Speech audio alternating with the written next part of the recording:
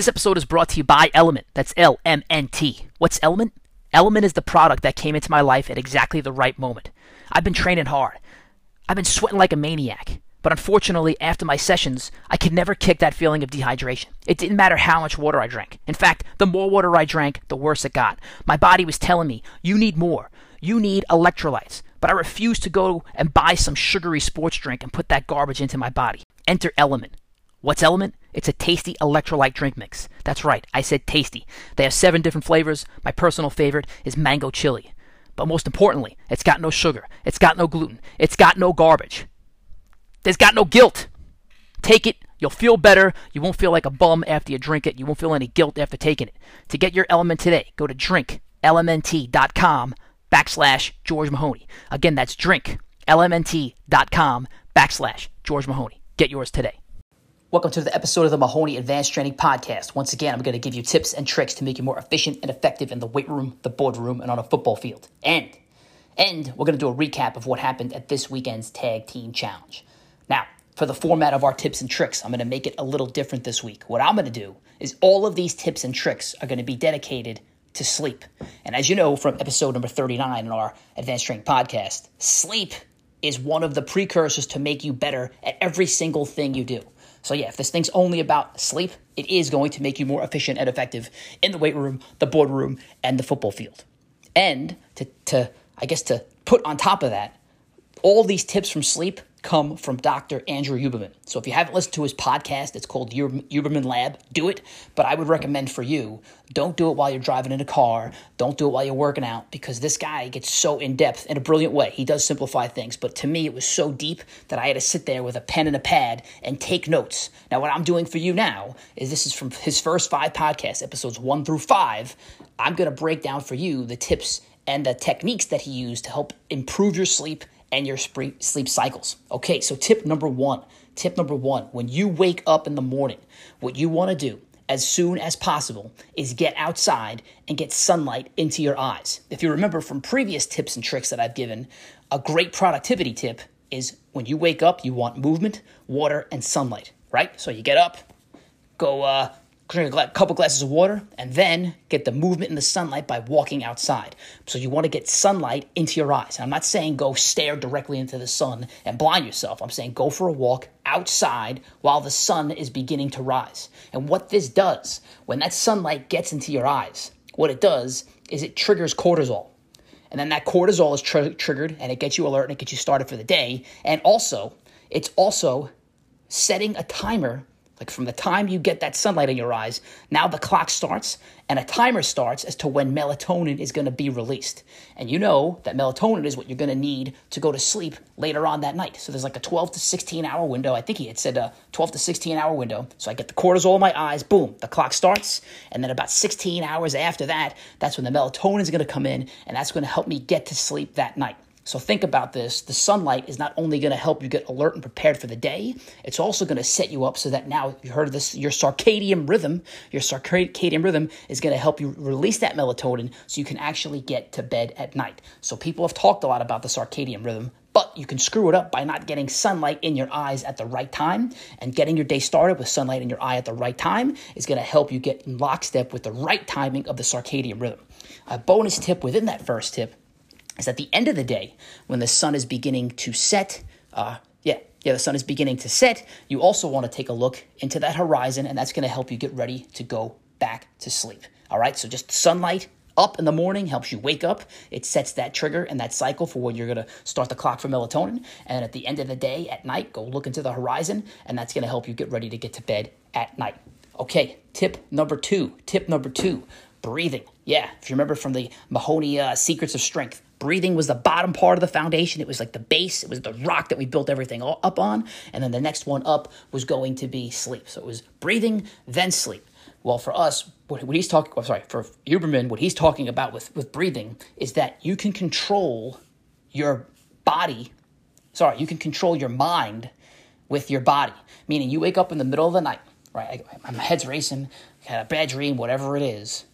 Don't go looking at Instagram. Don't go doing stupid things that I've done and still continue to do. What you really want to do is just work on breathing, nasal breathing, diaphragmatic breathing to calm yourself down. And you can actually use your body, your breathing, to control your mind. And then that controlling your mind is going to help you settle down and get right back to sleep. All right? Because as it's a phrase we've used before, it is easier to act your way into a new way of thinking than to think your way into a new way of acting. So if you're in bed and you're freaking out, I got all this stuff to do tomorrow, I just had a bad dream, I'm never getting back to sleep. Look, take a couple of deep breaths, maybe 20 deep breaths, maybe 100 deep breaths, whatever it takes, this non-sleep deep rest. But that will control your mind and then allow you to get back to sleep. Okay, tip number 3. The length of sleep matters, right? So we talked about getting light in your eyes. We talked about actually getting back to sleep, but it's also that the length of sleep matters. So the longer you sleep, you're going to get more REM sleep, and that's going to help you dream, right? When you get more REM sleep, that's going to help you dream, and the more dreams you have, it's going to help you deal with stress better in real life. So you need that longer sleep to help you dream and then deal with more stressful situations in your life. But also, in the earlier parts of the sleep cycle, I believe it's called a low-wave sleep cycle, that's going to help with your motor learning and with your detailed learning. So what that means is that's why I like to say that little mini naps are good. When I read a book on vacation, then I take a little rest, and then I take a little nap right after. That's when I learn the most. So you need both the low wave sleep, right, those early sleep cycles, and the long sleep to combine for both motor learning, right? You get better at stuff while you're sleeping. It is connecting the dots while you are sleeping, and then also the longer range sleep so you can deal with stress later on at night. So back to the motor learning, just, if you have a problem, people say sleep on it. That's where it comes from. When you go to sleep and you sleep on it, your brain connects the dots and you're able to solve problems both physically and mentally while you are asleep. So let's go to the next tip, a great way not to sleep. And I like this. So there's a million different reasons that you could probably not get to sleep. But Dr. Huberman said that the best way not to go to sleep is to drink a ton of water before you go to bed. Why? Well, people might say, duh, right? But I'll give the why. And his why, he said, basically, having to pee or having to urinate, if you want to use the scientific term, is one of the most stressful things that will keep you awake at night more than anything else, more than your worry list, more than pain, more than anything. It's just that fear of, oh my God, I have to go to the bathroom. That will actually have you freaking out more than anything. So my recommendation to you is if you're sitting in bed and you're thinking, man, I got to get to sleep. I need my 8 hours. I feel like I got to pee. Is if you feel like you have to pee, just get up and go pee. Otherwise, you're going to be thinking about it for the rest of the night and not sleep anyway. But give yourself some sort of a window where you're not going to be getting up in the middle of the night 5 times a night to go pee, especially if you're trying to stay super hydrated, you're an athlete. Give yourself a window, 6 o'clock at night, 6:30 at night, where you stop drinking tons of water or any water at that point. Okay, the next tip is, here it is, jet lag. So how do you combat jet lag? And he goes through a lot, but I'm just going to go through 2 things that really struck my mind in the conversation. Maybe it's just one thing, because I've traveled internationally, going both east, and then I've traveled across the country going west. So I've traveled to places like Ireland and England, and I've always felt rocked, like completely and totally rocked. I just couldn't get myself on a schedule. And by the time I get myself to their schedule, it was time to come home. But if I go to Vegas or California, no problems. And what he said, and it's pretty brilliant and simple at the same time, he said it is much easier to travel to the west than it is to travel to the east. And the why is because it's a lot easier to fight through and stay up later at night than it is to go to bed earlier to match up with the time. So for example, for those of you that have gone to Vegas, it could be, you get there, you land, and now it's like 4 p.m. your time, 4 p.m. Eastern time from New York, and it's 1 p.m. their time, and you think, all right, it's 4 p.m., whatever. Now you're going out at night, you're going to a club. Let's say it's 2 p.m. Vegas time, but it's 5 a.m. New York time. Who cares? You're still up. And it's not only because you're in Vegas and they're pumping oxygen into the casino. It's because you're able to power through to stay up later.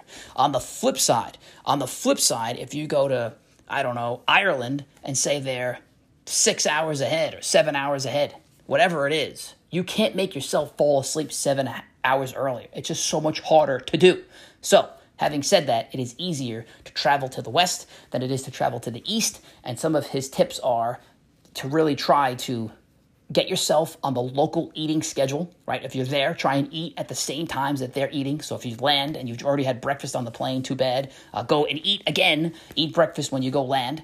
if it's local time, breakfast time, and then really try to sleep when it's dark and be awake when it is light. Okay, the last tip that Huberman gave, and this is we got a bunch of guys who train with us that do work shift work, and I've talked about it on my podcast that it's really rough to work shift, especially if it makes you sleep during the day or if you can't get into a steady sleep cycle. But one recommendation that he had, which I don't know how possible this is, but he said that the best way to combat this is to get yourself on a 14-day shift, meaning I'm not saying work 14 days in a row, but keep the same work cycle and sleep cycle for 14 days. Maybe there's 3 days on and 4 days off, but during that period, that 14-day period, say it's 3 days on, 4 days off, 4 days on, 3 days off, right? That's for shift workers. Maybe they do that. Try and keep those 3 days on and the 4 days on during that 14-day period at the same shift schedule. And again,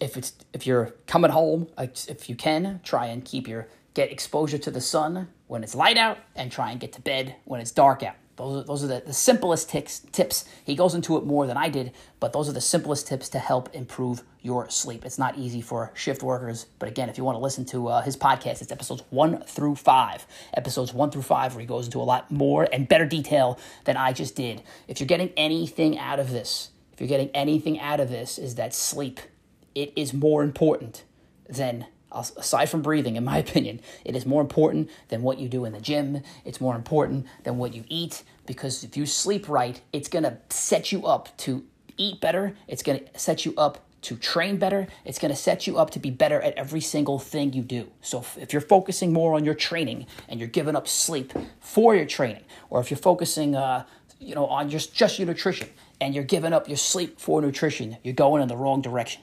Don't give up. Sleep should be the one non-negotiable thing that you are not giving up, because that is going to be the precursor for you to get better at every single thing you're doing. Okay, those are the tips and tricks on sleep. Again, I am not stealing Huberman stuff. I'm telling you, go listen to his podcast, episodes 1 through 5. Now, let's get to this weekend's Tag Team Challenge. So where are we at? We're in the last week of the Tag Team Challenge. And for people that don't know, the way this works is for 17 weeks, we have these 3 groups of teams that have somewhere between 5 and 7 guys, and they've been competing in those 17 weeks. And when their team wins, they get 3 points. And when their team loses, they get no points. But when a team loses, then you pick head-to-head people from the losing teams, and they compete in a challenge, and the one winner gets 3 points, and the one loser gets 1 point. And then we take all of those points and add them up throughout the year, and the top 12 guys in the program, they get to go into an NCAA-style, March Madness playoff bracket to see who is going to be our challenge champion. So yesterday, was the final week of the season.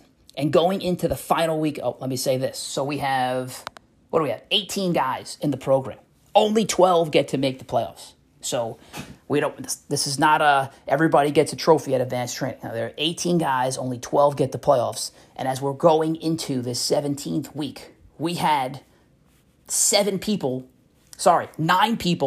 fighting for the last 5 spots, which is insane. We've been going at this for 17 weeks. We still didn't have everything figured out by the last week. So we're going in. We have 9 people fighting for the last 5 spots. And we did this, I'm a data analytics guy, so we had tried to map this out as best as possible before we went. Like, meaning this guy wins and he's in. This guy wins and he's in. If this guy wins, he needs help. He needs this other guy to not show up. He needs somebody else to quit. He needs all these other things to happen. He needs this guy to lose for him to get in, and then he can get in. So we mapped out all those mathematical combinations. And to be fair, if any team won, but the team that did win, I would have been spending about 6 hours on Saturday trying to do the math and figure out which guys either got in, or I was going to have to host some 6-way head-to-head competition to even see who would be that 12th seed would be.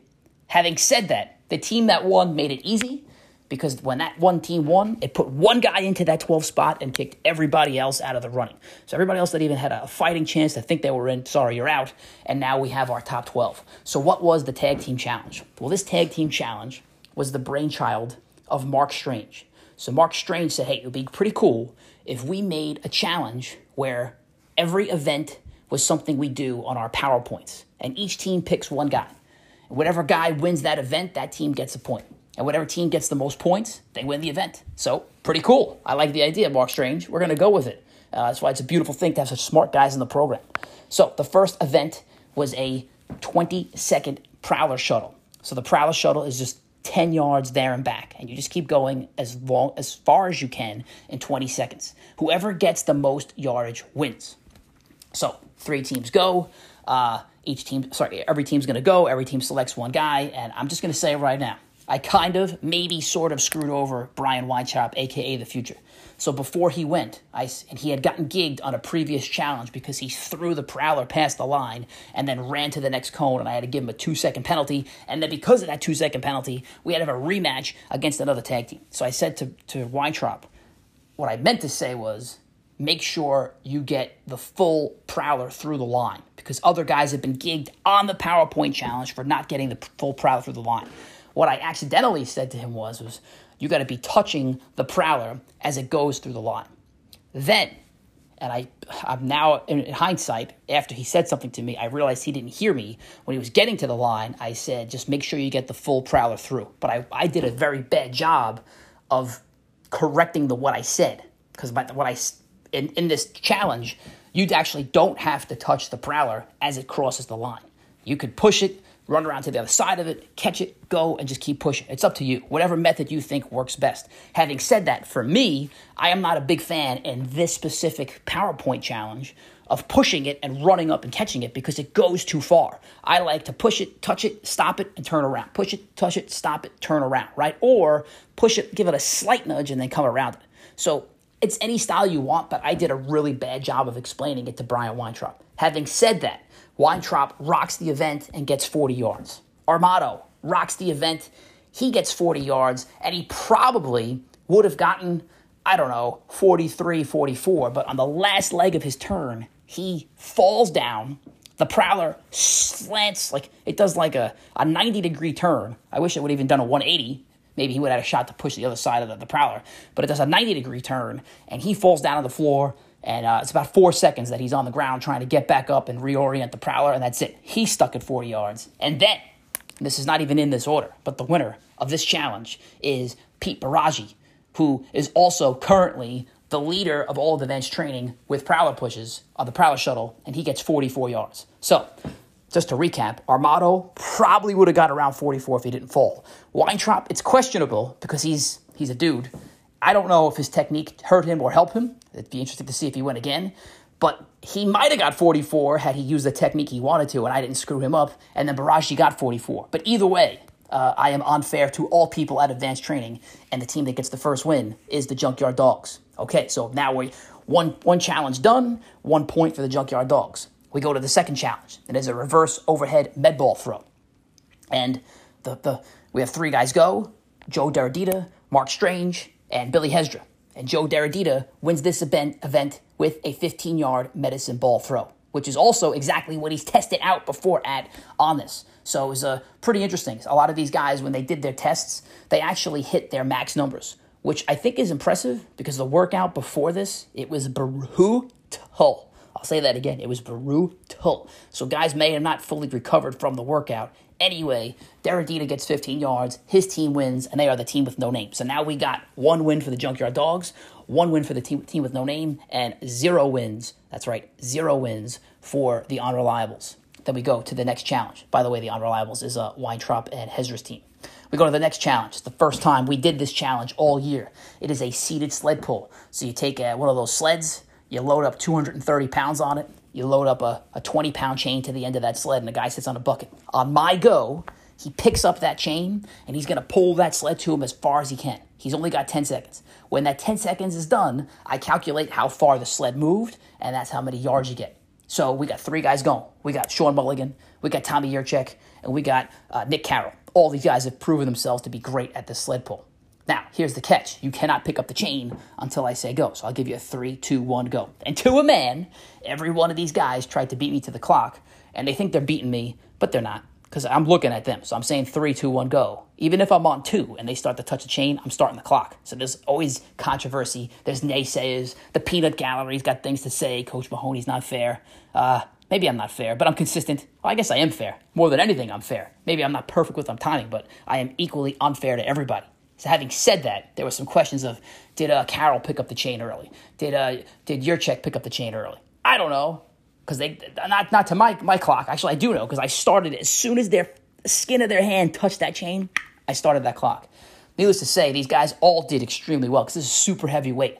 It is 230 pounds on a sled, 20 with a 20-yard chain attached to it. That chain is super heavy. And, oh, by the way, we just did a brutal workout that involved sled pulls in it. So Mulligan gets 12 yards, Yurchek gets 12 yards, and Carroll, he gets 11.5 yards. Now, Carroll belongs to the unreliables. Now, they have 0 points. And then we have Mulligan, who belongs to the team with no name, and Yurchek belongs to the Junkyard Dog. So I said in a tie, both teams gets a win. So now both of those teams have 2 wins, and the unreliables have no wins. Now, the unreliables, they only have 4 guys. So they're basically they're eliminated at this point. Even they can only have 1 guy. You can only have 1 guy on each event. You can't have a guy do 2 events, and there's 5 events. So this is a big day to get 5 guys there. And they only have 4 guys. They're called the unreliables for a reason. So they can't compete in at least one of the last 2 events. So they're going to lose no matter what. But having said that, we still let them compete in the next event, which is the slider event. And the slider event is you're going to slider for 10 seconds as many yards as you can go. So they bring up Galley. They bring up, that's the Junkyard Dogs team. Then Cortese goes from the unreliables. And then we have Wallen, who goes from the team with no name. Now, these guys, they all did really well. And they all did really well considering we did about 200 yards of sliders in our workout. Again, it was brutal. So the fact that Tom Galley gets 26 yards, Cortese gets 24 yards, and Wallen gets 21 yards after doing 200 yards of sliders in the workout before that is completely and totally amazing. So these guys killed it. But having said that, Galley is part of the Junkyard Dogs, and now they get their 3rd win. So the Junkyard Dogs have 3 wins, the team with no name has 2 wins, and the unreliables, they're officially eliminated, they have 0 wins. So we're going into the last event. The only thing that can happen here, right? We have 2 teams that are in the event. The unreliables don't even have anybody that's even allowed in the event because they don't have 5 guys. So we have Joe Marechko and we have Billy Blanco as the last 2 people there that can actually compete. And Joe Marechko, so what the competition is it is a 175 pounds on a farmer's walk. And you're going to walk as far as you can before dropping that farmer's walk. Whoever walks the furthest wins. Joe Moresco, before this, he was the champ. He's the number 1 guy in all of this. He had about 56 yards or something like that. He goes first, and he gets 69 yards. Sorry for the coughing. Billy Blanco goes, and he had gotten about 33 yards the first time he ever did it. He was the number 2 dog in this fight going in. Number 2 seed. And this is me speaking. I don't know if this is the truth or not, but he was wearing gloves. And he drops it at 11 yards. So he lost 22 yards off of the same weight he carried 33 yards a few short weeks ago. So I don't know what happened. I would say my guess is it was probably the gloves. But I would also say you never know, right? Like the guy you go before, he might have moisture on his hand and maybe he got it a little wet. I don't know. Although I do think somebody dried it off. I think Armato dried off the farmer's walk before Blanco went to go do it. Either way, now the Junkyard Dogs, they win. They have 4 points. The team with no name has 2 points, and that's it. It's over. That team wins. So everybody on the Junkyard Dog gets a win.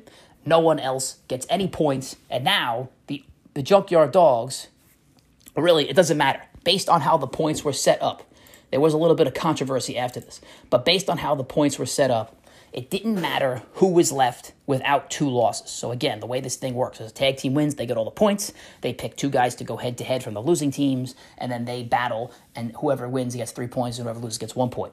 And then after a guy loses twice, after you have 2 losses, you're no longer allowed in any more head-to-head battles. So we had 3 guys left that all had 1 loss. We had Cortese, we had Weintraub, and we had Mulligan. Actually, Mulligan had no losses. But it didn't matter which one of those guys went in because it would not have changed their points, right? Just based on how the points was, it wouldn't have changed their seeding.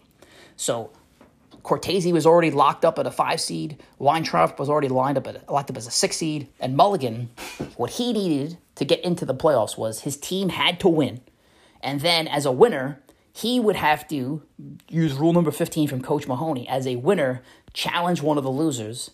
Right, he'd have to challenge like a Weintraub or a Cortese, and if he beat them, so he'd have to win and then beat one of them, and that would allow him into the playoffs. Having said that, it didn't matter.